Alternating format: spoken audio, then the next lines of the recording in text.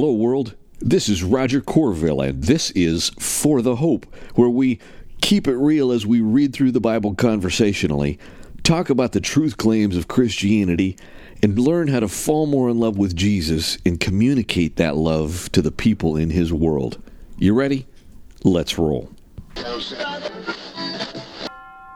Welcome. I want you to know these words. Which theory about the resurrection best accounts for the data? You might not have all of the answers or remember all of the arguments. You might not even remember what swoon versus hallucination versus myth was. But I want you to remember those words. Which theory about the resurrection best accounts for the data? That itself should put a little rock in someone's shoe, as Greg Koukl likes to say, so that every time they take a step, there's like, That's the point anyway, right?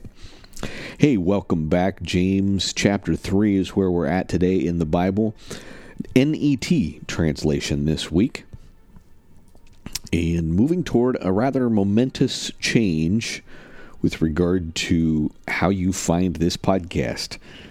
So, if somehow you run out of podcast and you still want to catch what's going on, you're going to want to go do some poking around for The Hope, forthehope.com, and we'll get that somehow that will get you to where the podcast will end up.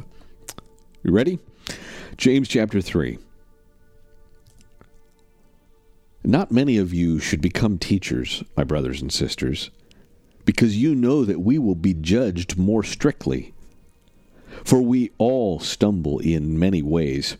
If someone does not stumble in what he says, he is a perfect individual, able to control the entire body as well.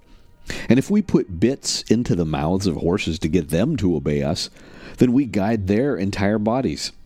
Look at ships, too. Though they are so large and driven by harsh winds, they are steered by a tiny rudder wherever the pilot's inclination directs. So too the tongue. Get this here. This is the punchline. So too the tongue is a small part of the body, yet it has great pretensions.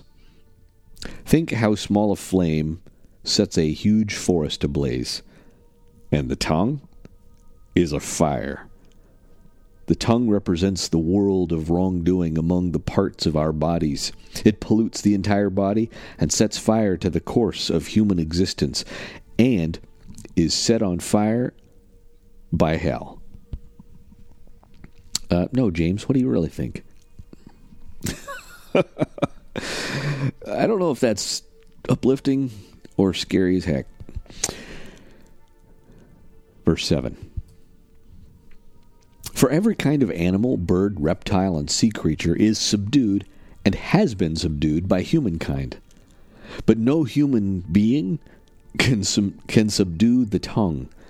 It is a restless evil, full of deadly poison.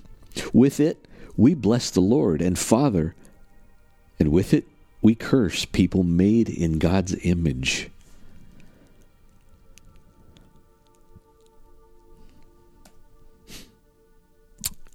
Busted.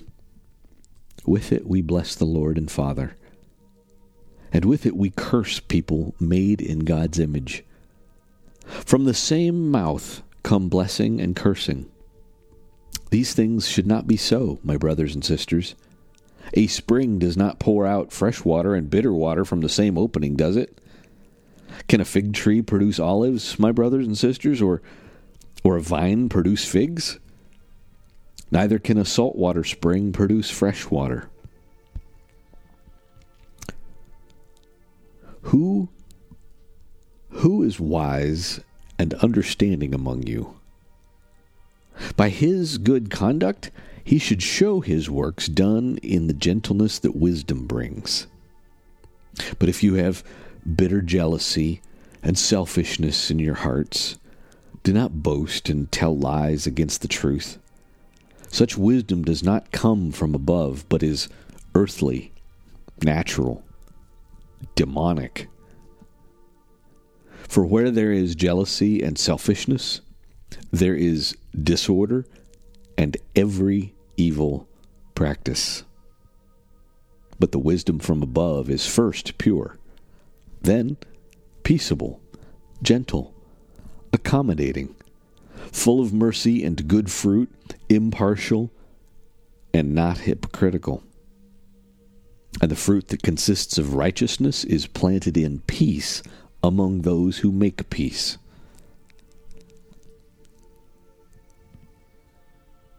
Well, got that? If James just didn't get in your business, you probably weren't even paying attention. My friends, think about the unique nature of the Christian religion. I mean, there are so many aspects of Christianity that are just simply unique. From the fact that all of the heroes of the faith were just kind of schmucks, to the fact that growth in maturity produces humility. Because, and I think this is kind of a bad paraphrase of C.S. Lewis, the closer I draw to the light, the more I see the darkness in my own heart. James here insists that Christians show their obedience to God by controlling their tongues and desires. And he talks about how the tongue has great power, both for good and for evil.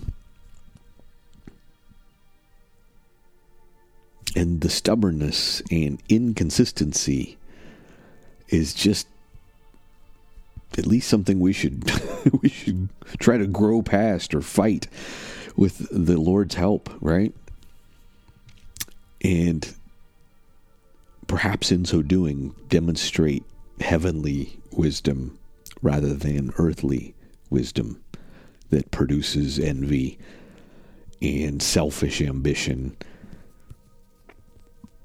as opposed to peace. You want peace in the world?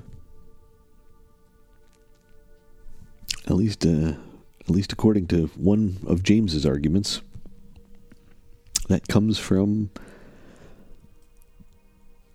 the tongue being pure and peaceable and gentle and accommodating and full of mercy and good fruit and impartial and not hypocritical. The opposite of which could be, boasting, slander. Here's a biggie that Paul usually hits on. Gossip. So easy.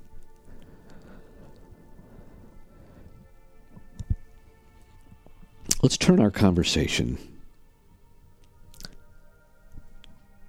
Let's turn our conversation to Easter. The greatest of all the Christian holidays, or at least it should be. Might not be as much fun as Christmas, but we pass from death to life based on what happened at Easter, not based on what happened at Christmas, per se.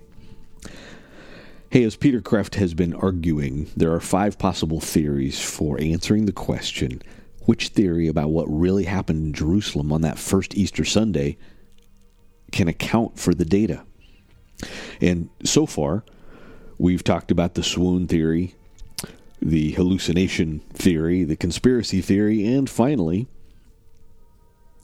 today, we'll talk about the idea of myth. Could it all just be a myth?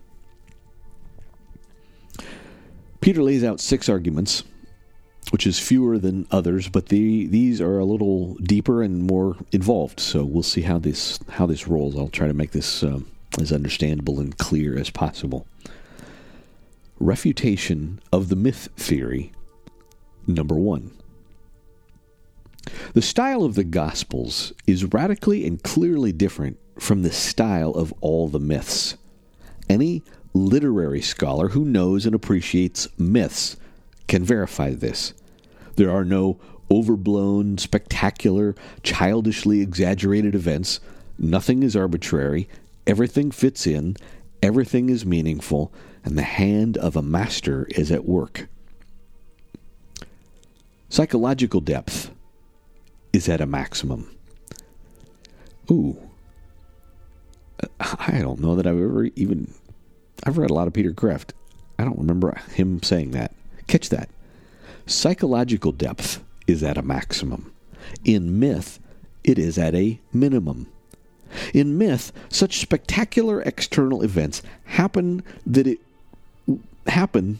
such spectacular external events happen that it would be distracting to add much internal depth of the character. That is why it is ordinary people like Alice who are the protagonists of extraordinary adventures in Wonderland. That character depth and development of everyone in the Gospels, especially, of course, Jesus himself, is remarkable. It is also done with an incredible economy of words. Myths are verbose. The Gospels are laconic, meaning concise. There are also telltale marks of eyewitness description, like the little detail of Jesus writing in the sand when asked whether to stone the adulteress or not in John chapter 8. No one knows why this is put in. Nothing comes of it. The only explanation is that the writer saw it. If this detail and others like it throughout all four Gospels were invented, then a first-century tax collector, Matthew, a young man, Mark, a doctor, Luke, and a fisherman, John, all independently invented the new genre of realistic fantasy 19 centuries before it was reinvented in the 20th. The stylistic point is argued so well by C.S. Lewis in Modern Theology and Biblical Criticism, which is in a couple of his works, including Christian Reflections. It's argued so well by C.S. Lewis that we strongly refer the reader to it as the best comprehensive anti-demythologizing essay we have seen. And let us be even more specific. Let us compare the Gospels with two particular mythic writings from around that time to see for ourselves the stylistic differences. The first is the so-called Gospel of Peter, a forgery. Hear that correctly. The Gospel of Peter. It's called this is not the Book of Peter in your New Testament. This is an extra biblical writing called the Gospel of Peter.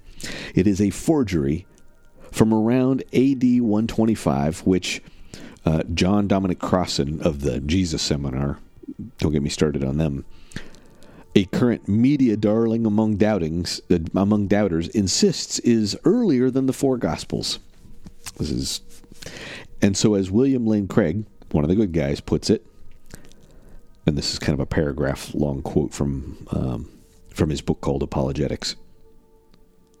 In this account, the tomb is not only surrounded by Roman guards, but also by all the Jewish Pharisees and elders, as well as a great multitude from all the surrounding countryside who have come to watch the resurrection. Suddenly, in the night, there rings out a loud voice in heaven, and two men descend from heaven to the tomb. The stone over the door rolls back by itself, and they go into the tomb. The three men come out of the tomb, two of them holding up the third man. The heads of the two men reach up into the clouds, but the head of the third man reaches beyond the clouds. Then a cross comes out of the tomb, and a voice from heaven asks, "Have you preached to them that sleep?" And the cross answers, "Yes." End of quote of William Lane Craig describing the Gospel of Peter. Here is a second comparison from Richard Purtle in a book called Thinking About Religion. I don't know otherwise who Richard is. Here we go. This is multi-paragraph. It may be worthwhile to take a quick look, for purposes of comparison, at the closest thing we have around the time of the Gospels to an attempt at realistic fantasy. This is the story of Apollonius of Tyana, written about AD 250 by Flavius Philostratus. There is some evidence that a Neo-Pythagorean sage named Apollonius may really have lived, and thus Philostratus' work is a real example of what have thought the Gospels to be. a fictionalized account of the life of a real sage and teacher, introducing miraculous elements to build up the prestige of the central figure. It thus gives us a good look at what a real example of a fictionalized biography would look like, written at a time and a place not too far removed from those in which the Gospels were written. The first thing we notice is the fairy tale atmosphere. There is a rather nice little vampire story which inspired a minor poem by Keats called Lamia. There are animal stories about, for instance, snakes in India big enough to drag off and eat an elephant, and the sage wanders from country to country, and wherever he goes he is likely to be entertained by the king or emperor, who holds long conversations with him and sends him on his way with camels and precious stones. Here is a typical passage about healing miracles. Quote, "A woman who had 7 miscarriages was cured through the prayers of her husband as follows. The wise man told the husband, when his wife was in labor, to bring a live rabbit under his cloak and to the place where she was, walk around her, and immediately release the rabbit, for she would lose her womb as well as her baby if the rabbit was not immediately driven away." Unquote, from this passage being quoted by Richard Purtle. And he continues, "The point is that this is what you get when the imagination goes to work. Once the boundaries of fact are crossed, we wander into fairyland, and very nice too, for amusement or recreation. But the Gospels are set firmly in the real Palestine of the first century, and the little details are not picturesque inventions, but the real details that only an eyewitness or a skilled realistic novelist can give." End of Richard Purtle's little section. You see, I think we mentioned a couple days ago that Peter Kreeft said that responding to the myth theories was a little more involved, hence the slightly longer explanations.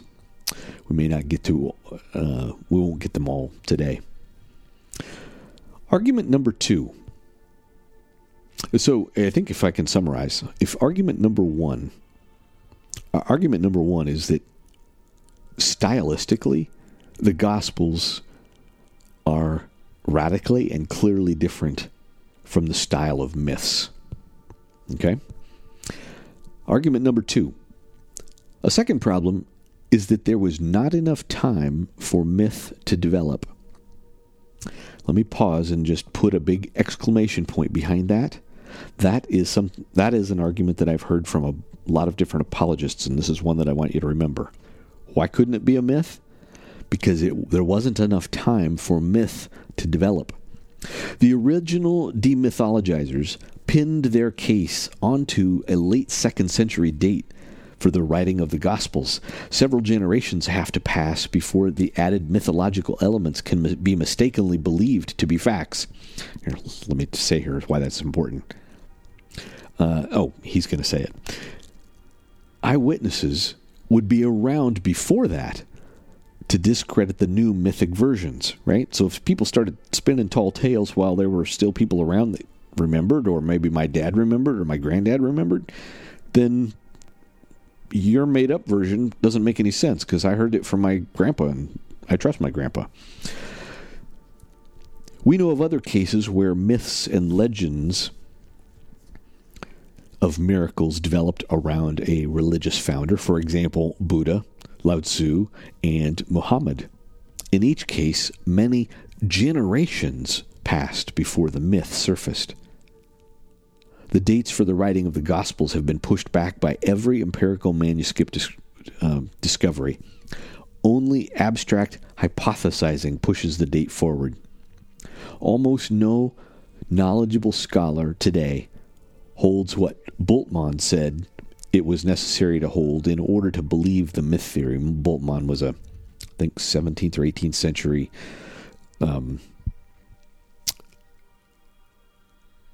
liberal theologian who really started to attack the credibility of the Bible, and basically was a big chunk of the modern liberal movement calling it myth as opposed to fact.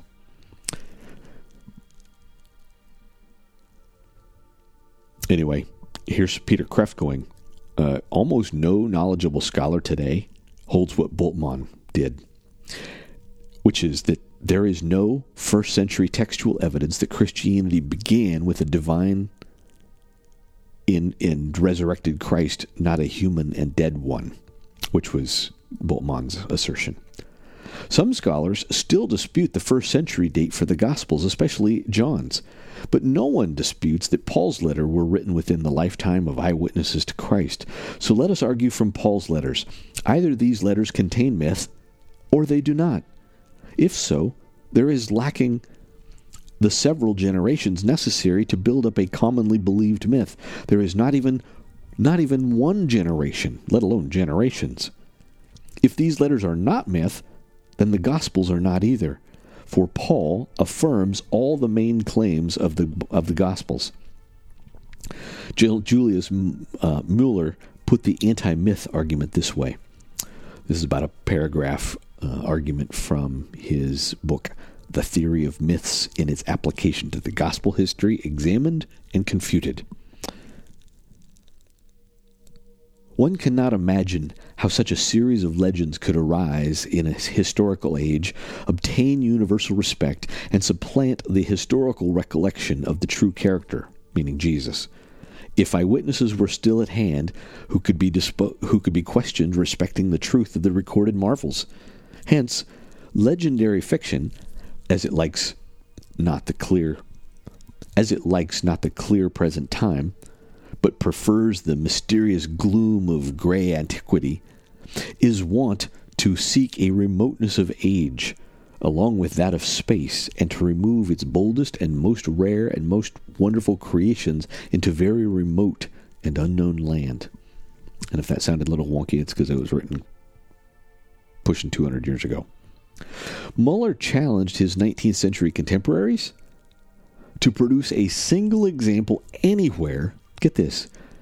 He challenged his contemporaries to produce a single example anywhere in history of a great myth or legend arising around a historical figure and being generally believed within 30 years after that figure's death.